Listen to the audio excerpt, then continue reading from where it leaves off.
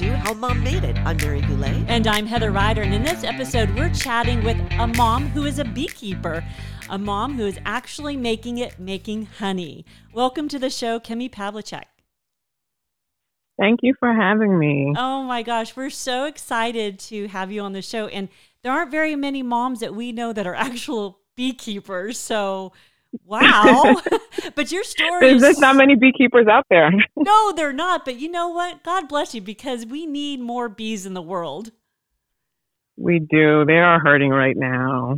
They are. Oh, it's a sad story when you start really talking about. We're not going to get into the whole bee thing right now, but we do need more people like you in the world. Thank you. Thank you. I appreciate that. So what's a typical day for you? So my hives, I have them spread out. I have them in Ramona, and I also have them in Ranchita. So that's in the high desert of San Diego County. And typically I pick a day every 2 weeks, and I alternate which group of hives I go check. I know I did have a rough one a few days ago where I actually lost 2 hives. It happened. I think it was after the storm. They got an infestation, and I just checked them 2 weeks before, and I basically had to dispose of the whole hive so it doesn't go infecting others. But that's part of the process. That's what makes it hard, where I don't use chemicals. There's certain pest management, but I use chemicals in order to, increase the likelihood of the hive surviving. But I try to rely on nature, in which the weak tend to not survive, but the strong do. And in most cases, the strong ones are the most aggressive. That's how I got the name of my brand. Which is, go ahead. The Savage Beaches. Because, my most aggressive are the ones who last. You usually don't have sickness. They produce the most, but they're also vicious. They're very savage. Yes, they are. I love that. So tell us about, Mary was asking about your typical day. So you tend the beehives like a couple of days a week, you say? Yes. Yeah. So I try to avoid opening up more than once every 2 weeks, right? So I alternate on different locations and different groupings. I don't, in most places, it is more efficient where they keep all their hives in one location. I don't do that because I like my space. That's why I like the rural area. And so I treat my hives the same way, where I keep them kind of protected from within a bushy area from the wind, so to speak, and they're hidden a bit. And so there's almost like little neighborhoods that have them spread out on the various properties where we have the apiaries located. So when you go, I'm sorry, I was going to ask you, when you go to tend them, do you get a big hazmat suit on or something? The big white beekeeper suit? So let me tell you. And that's the interesting thing, because in the beginning, because when you learn, and you have to learn from others, and I was very fortunate, which I had a few master beekeepers that I relied on to show me the way. And besides, also those old training programs and books. And you have some in which they did wear their suit, and then you had those in which they didn't.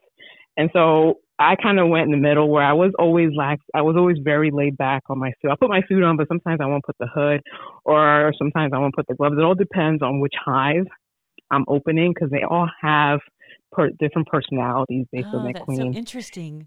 And interesting enough, a lot of my hives have names. I name them after my friends. I name them after my friends based on their personalities.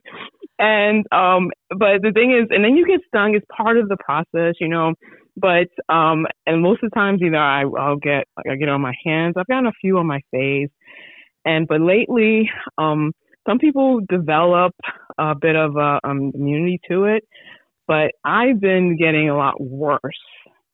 So I know my last sting, usually I'll get stung on my face, and it'll just be like a bump, and it'll be gone within 3 days. But my last one, it was on my temple. And this one, it was so bad. It was I looked like the sloth from the Goonies for 7 days. Oh, did it swell up? yeah, my whole face swelled up. Oh my gosh. And it was like I couldn't even, like, if I go in anywhere, people look at you. They just don't want to make assumptions, like what happened. And it was just a really small sting, and I was just like, and I'm reading it, and they say some people is the opposite, where you actually like start building the toxins in your body. So now I'm a little more I add a ritual to it where I have to make sure I'm really closed up. And there's no like openings where they could go in and get to my face. And then I have long locks. And so I use my locks too, where it kind of protects my thighs so that when if you do get in, they get kind of tangled in my locks. and they're mad. I hear them buzzing, and I'm like, well, that's what you get for trying to attack my face, right? But you're going to have to wait till I'm done. That's funny. And it's a win-win, because then they don't die, because when they sting you, they kill themselves. Mm-hmm. But now they just get stuck there, and then I'm done. Then I just swing my locks around, and they're free. Some of them still try to come after me, but most of them are just like, forget it, and they go back to their hive. So in the process of like tending the beehives and taking care of them and making sure that they're healthy and surviving, and how do you actually process the honey and get it into jars? So we're going to be talking about Kemi's whole story, because your story is very interesting to me. You've done a lot of different things, but now you have an actual store in Old Town San Diego, which is called Savage Beaches, which is after your honey, correct? Yes. And so how do you, in the process of like after tending the hives and collecting and pulling the honeycomb out, how do you get it into the jars and onto shelves?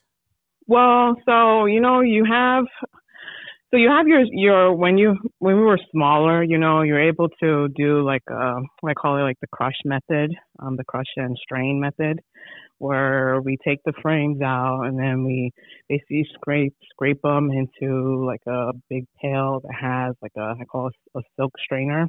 Mm-hmm. You get it that way. As you get bigger, and then you have your regulations and health concerns. So now we have to take it to a processor.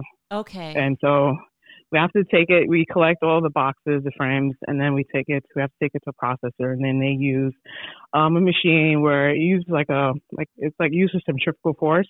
They stick them in there and it spins. You have to scrape up the top of the comb, mm-hmm. and then that's how it drains. And then because of the demand too, because here's the thing, bees are wonderful. Honeybees, though, aren't native to North America. Their purpose is purely agricultural. We still have our native bees, and those unfortunately are hurting more. So when you bring honeybees into an environment, it has an impact. And so you could expand easily. Like if you have a healthy hive starting in the spring, summer, they start to expand. You could split them. So you go from one hive to two hives, maybe even three hives by the end of the summer. That has an impact because they're eating the resources. They're using the nectar and the pollen that they find. Now that also takes away from the native bees who are there. And honeybees are also more aggressive. So generally speaking, I prefer to partner with other beekeepers and farms instead of having too many hives in one location. Because I notice it. I can visually see it because part of beekeeping, it's very relaxing. You have to know how to observe the environment, nature around you. And part of it is also seeing how it's impacting all the other native pollinators out there. And you can see that. What do you see? Yeah. What do you see when you're out there? It's so interesting. Well, in the beginning, when I only started off with 4, and now I was 22, now I'm at 20. I would notice, your carpenter bees, your bumblebees. San Diego is just busting with so much variety of bees. Even there was one which it's a neon green, and I will observe, and even sometimes there's some weeds that I really hate. I think they're ugly, but I noticed certain bees preferred it, so I'll let it grow. But then when I started expanding, I started realizing I don't see them as much anymore. And then I started digging a little bit, reading a little bit more, and I realized that it's a conflict, and sometimes even growing more, what they call it, having a pollinator garden doesn't quite make up for it as much. So that's where you have to just restrain how much honeybees you have in one location. I never would have known anything There's about this. so much that's involved. And so how did you get started? So we should backtrack a little bit now here because you are a Navy veteran, correct? Yes. Yes. And you just recently retired, is that right? Yes, I retired last year. Uh-huh. How did you get started on this whole journey of beekeeping coming out of the Navy? Well, I've been doing it for over 5 years now. And so I always enjoy the outdoors. I'm not athletic, you know. I do like to walk a bit, but anything over 3 miles, I consider it torture. but I like to be outdoors. I like to plant trees. I like to observe, you know. And so there was already like a piece of property that was on sale out in Ranchita, and it was such a good deal. It was trashed. The whole property was like trash because it was out there, and people sometimes think stuff out there is just like Wild West. They do whatever. So they were trying to get rid of this property. It was right next to the park, Anza Borrego Desert State Park. And we're like, oh my God, this place is beautiful. And so we started on the project. You know, it's like an outdoors ecotourism project, cleaning up. And I was intent on like planting various fruit-bearing trees that can handle the climate out there. But as we were cleaning up, I was just realizing even the desert is still a very sensitive ecosystem, very sensitive. And so I changed it from planting trees, instead conserving what is naturally there, and then adding the bees to it, but also limiting that as well. So it was just more of a balanced approach to our ecotourism project. And your ecotourism project out there, and for anyone who's listening who's not really familiar with the area of San Diego County is huge. And the area that you're talking about is Anza Borrego Desert, which is a protected area. It's a park, and it's a beautiful area. And where you are is Ranchita, which is a small town outside of Anza Borrego. Yes, we're basically neighbors. Okay, and then you started a store out there that also for the ecotourism that you're talking about. You're in an area where there's a lot of hikers and bikers and people passing through, correct? Yeah. So the store, I didn't start the store. So the store kind of just fell in, I wouldn't say fell in our lap because we're already out there. You know, we drive past, you know, this is a small town. It has a single store, the only commercial lot in town. We pass it on our way to go to our property to continue our project. And then, you know, I am always very concerned with community. It's a really big deal to me to understand your environment, including the people. Mm-hmm. And, you know, they have a group page, and we heard the town store is about to close. I thought that was horrible. I was like, how do you have a town without no store, you know? And it's just the typical, the rural story of America. It's really hard to run a business in a rural community. Mm-hmm. And we waited, you know, my husband, he's really big. He's good at sales. I'm awful at sales. He's good at sales. He knows how to think profit and loss. I'm more of a long-term impact thinker. And so we were discussing, and he said he could take it over for a little bit and see if we could bring it back up and running and then somehow let it go. But we waited. Nobody in the community stood up, so we said, okay, we'll take it over. So we took it over in hopes of revamping it, revitalizing it. And you know, we were a bit naive because, you know, we still thought to ourselves, because neither one of us are actual rural types. I grew up in Brooklyn, New York. He grew up in New Jersey. You know? and you're now out in the Anza Borrego Desert area. I love it. Yes. I love it. Yes, but I mean, it was still very naive because we're just like, how hard could it be? Just put stuff on the shelf, you know? And it was actually really freaking difficult. It's so hard. We don't give enough props to just being a small business owner. Having a storefront is just so tiring. You're up against everything, you know, the government, even the random people, crazies that come through, or people who don't like you. People take it's just really difficult, and you still got to make a profit.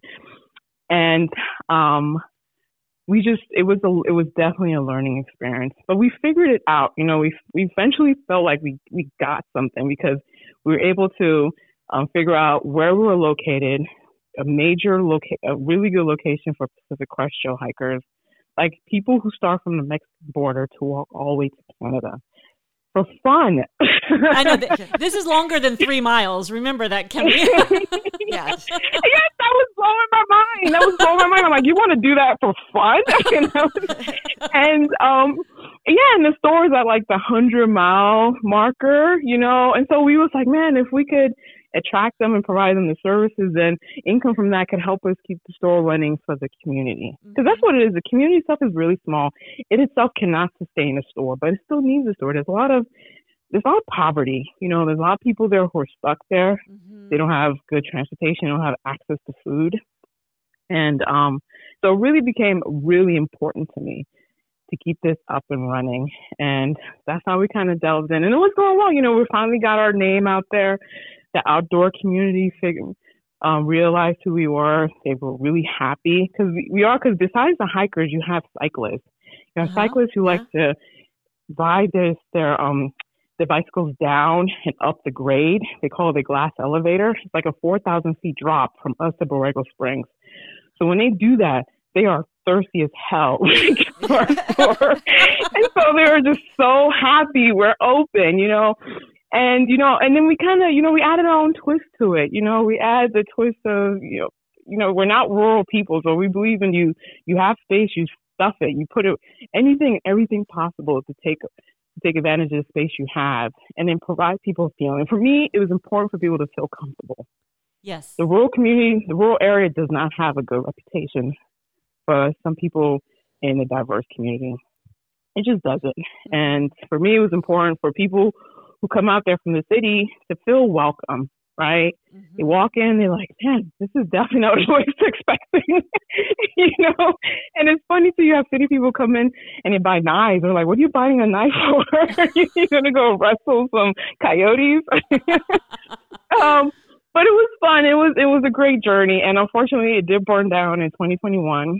The store did. And yeah, the store did. And that was, oh my God, that was such a challenge because at the same time it burnt down, we found out our daughter was diagnosed with cancer. Oh, I cannot. Goodness. Yeah, it was like all within a few weeks. Oh, it was like the universe was trying to tell us something.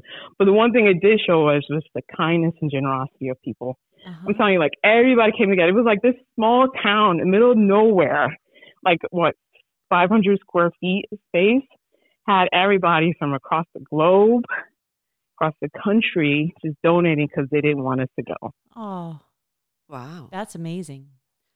Yeah, it meant the world to us. And so that kind of shows you the importance of community. We always try to give back, do what we can, not only for within the local, but other areas as well. And it meant a lot for us. And so that's how we continued. And now we have the opportunity to go to Old Town. That was also through a friend, Lost Cities Beads. I'm giving her a shout out. Jenny, we love her. And she told us, yeah, there's a space there. You guys should totally take advantage. And so our store in Old Town is a little bit different. It's a little more focused on our honey. So besides the local variety, we also are bringing unique flavors from across the state. So tell us about that. Yeah. What kind of honey and when you say unique flavors, are you talking about the pollinators that bring in the honey from different plants? How does that work? Yes. So that's the thing. Most consumers don't know much about honey or how it's made. I'll be quite honest with you. When I tell people honey is actually vomit, is bee vomit, they are shocked. Well, you kind of did that to me just now. Mary's like, what? You should see her face right now coming. She's like, huh? You might want to work on the branding of that message. Yeah, but then the other part is when they come in, it's and you give them all these varieties because, you collect them. When you collect them, you collect it during when that particular tree or shrub or flower is flowering, is blossoming. And then you could title it as that, whether it's wildflower, whether it's super bloom, which we always fortunate we had one, or you have your avocado or buckwheat. Now they still taste like honey, but when you have them side to side, you could tell there's a subtle difference. But then there's other varieties in which it really blows you away. So the one we have featured now is Meadow Foam. Actually has a marshmallow taste to it. Really? Nothing added. Yeah, and nothing added. It's out of Oregon, and that's just how it tastes. So, and we have. So I'm sorry, continue. Yeah, this is fascinating. I know. I mean, I was into bees when the movie came out for the kids to watch. Oh, yes. Great, man. Okay, so the bees in my garden are what kind of bees? The bees in your garden, you could have various types. You could have the native bees. Now, are they a honeybee? Have they stung you? Do they have like the stripes and stuff? I don't know. She's not been to your garden, Mary. How is she supposed to know what bee is in your garden? I'm sorry, I ain't got those superpowers. I just thought they were bees. We live in Encinitas, so she's wondering what bee is in her garden in the middle of Encinitas. It's probably, I don't know. There are so many different kinds of bees. There are so many. San Diego has such a variety of bees, period. Okay. So you could have any, but either way, whatever you're doing, they're coming, that's good, and keep doing it. Keep having those flowers, those shrubs, those trees that's attracting them. It's good to have them. Oh, so what I'm kind of curious about, because with the Anza-Borrego Desert and your super bloom honey, what does that taste like? I'm just curious because, everyone goes crazy about the super bloom. If you're from San Diego or San Diego County, when the deserts have the super bloom, it's amazing. Right? It's amazing. And what's crazy, what's interesting too is it has such a variety.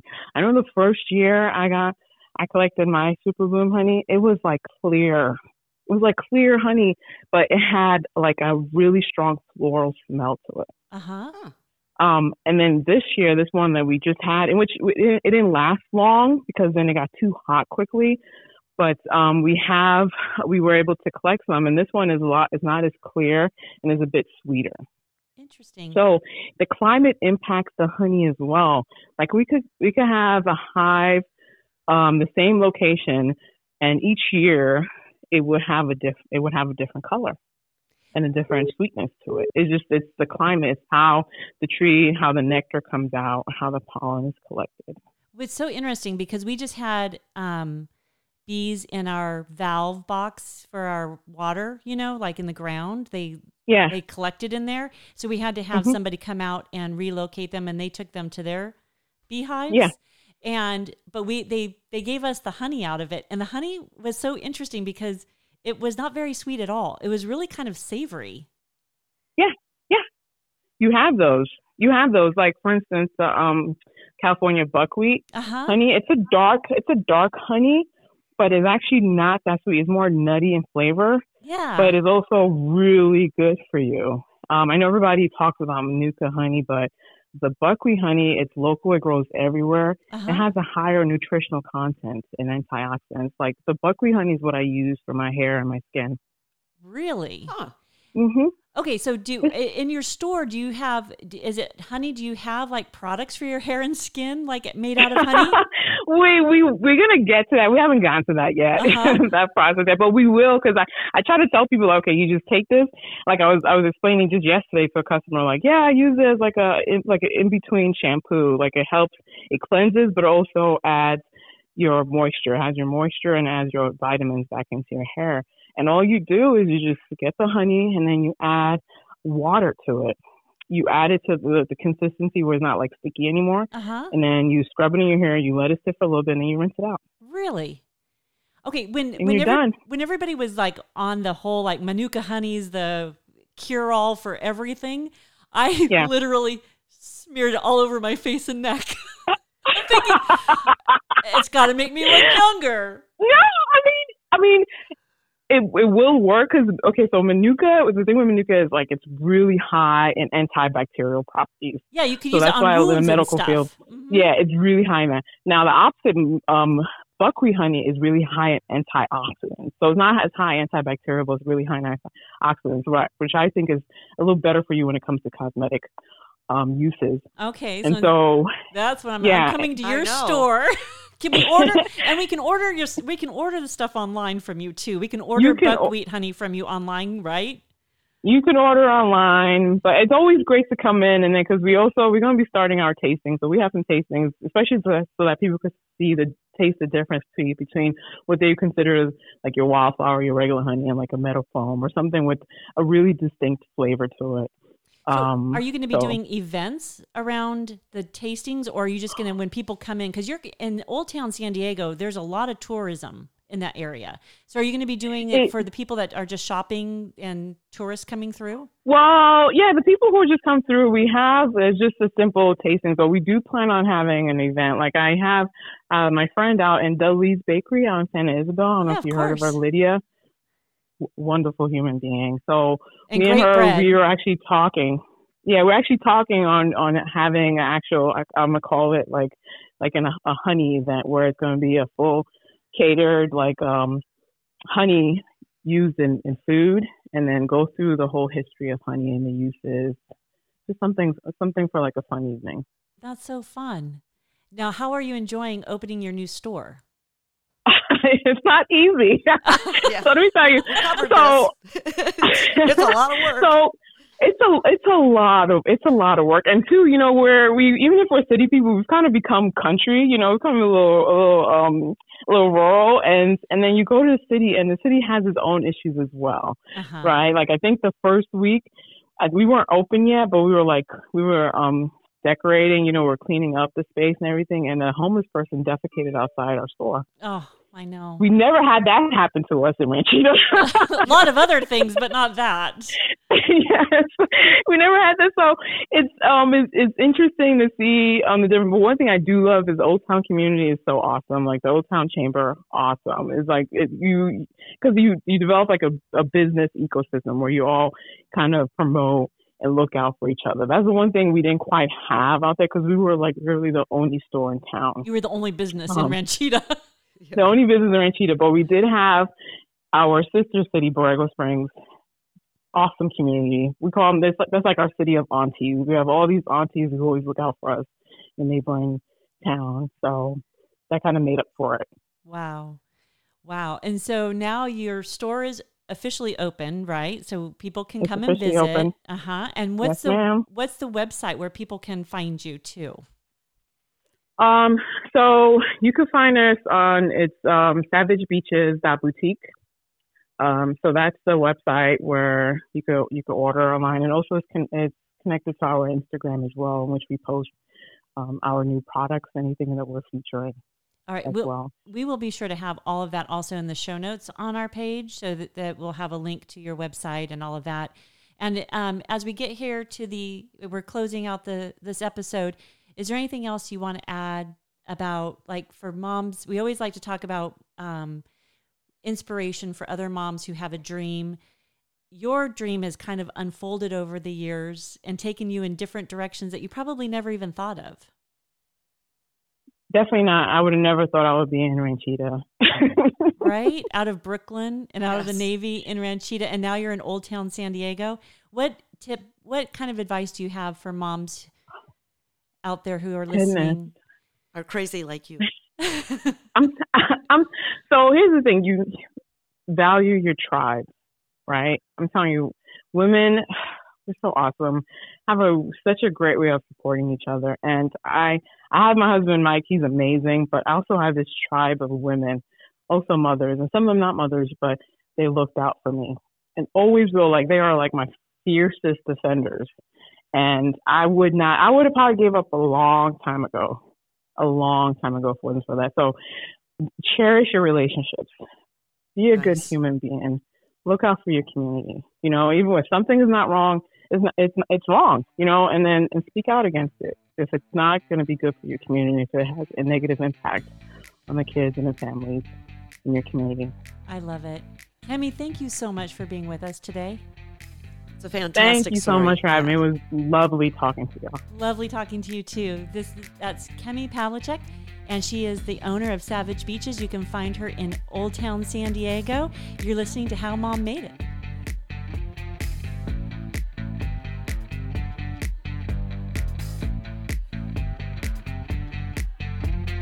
Diamonds are girls best friend, but if I had to choose, classic ones and zeros, baby.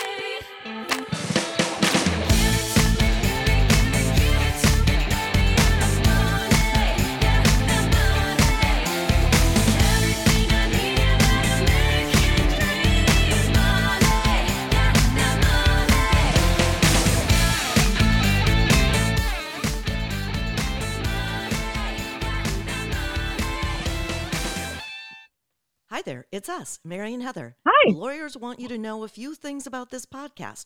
First, it's for entertainment and education purposes only. And a few things about us. We're not doctors, psychiatrists, psychologists, counselors, financial advisors, or professional coaches. As Mary likes to say, we're just talkers. Always seek the advice of professionals. That's it. Thanks for listening.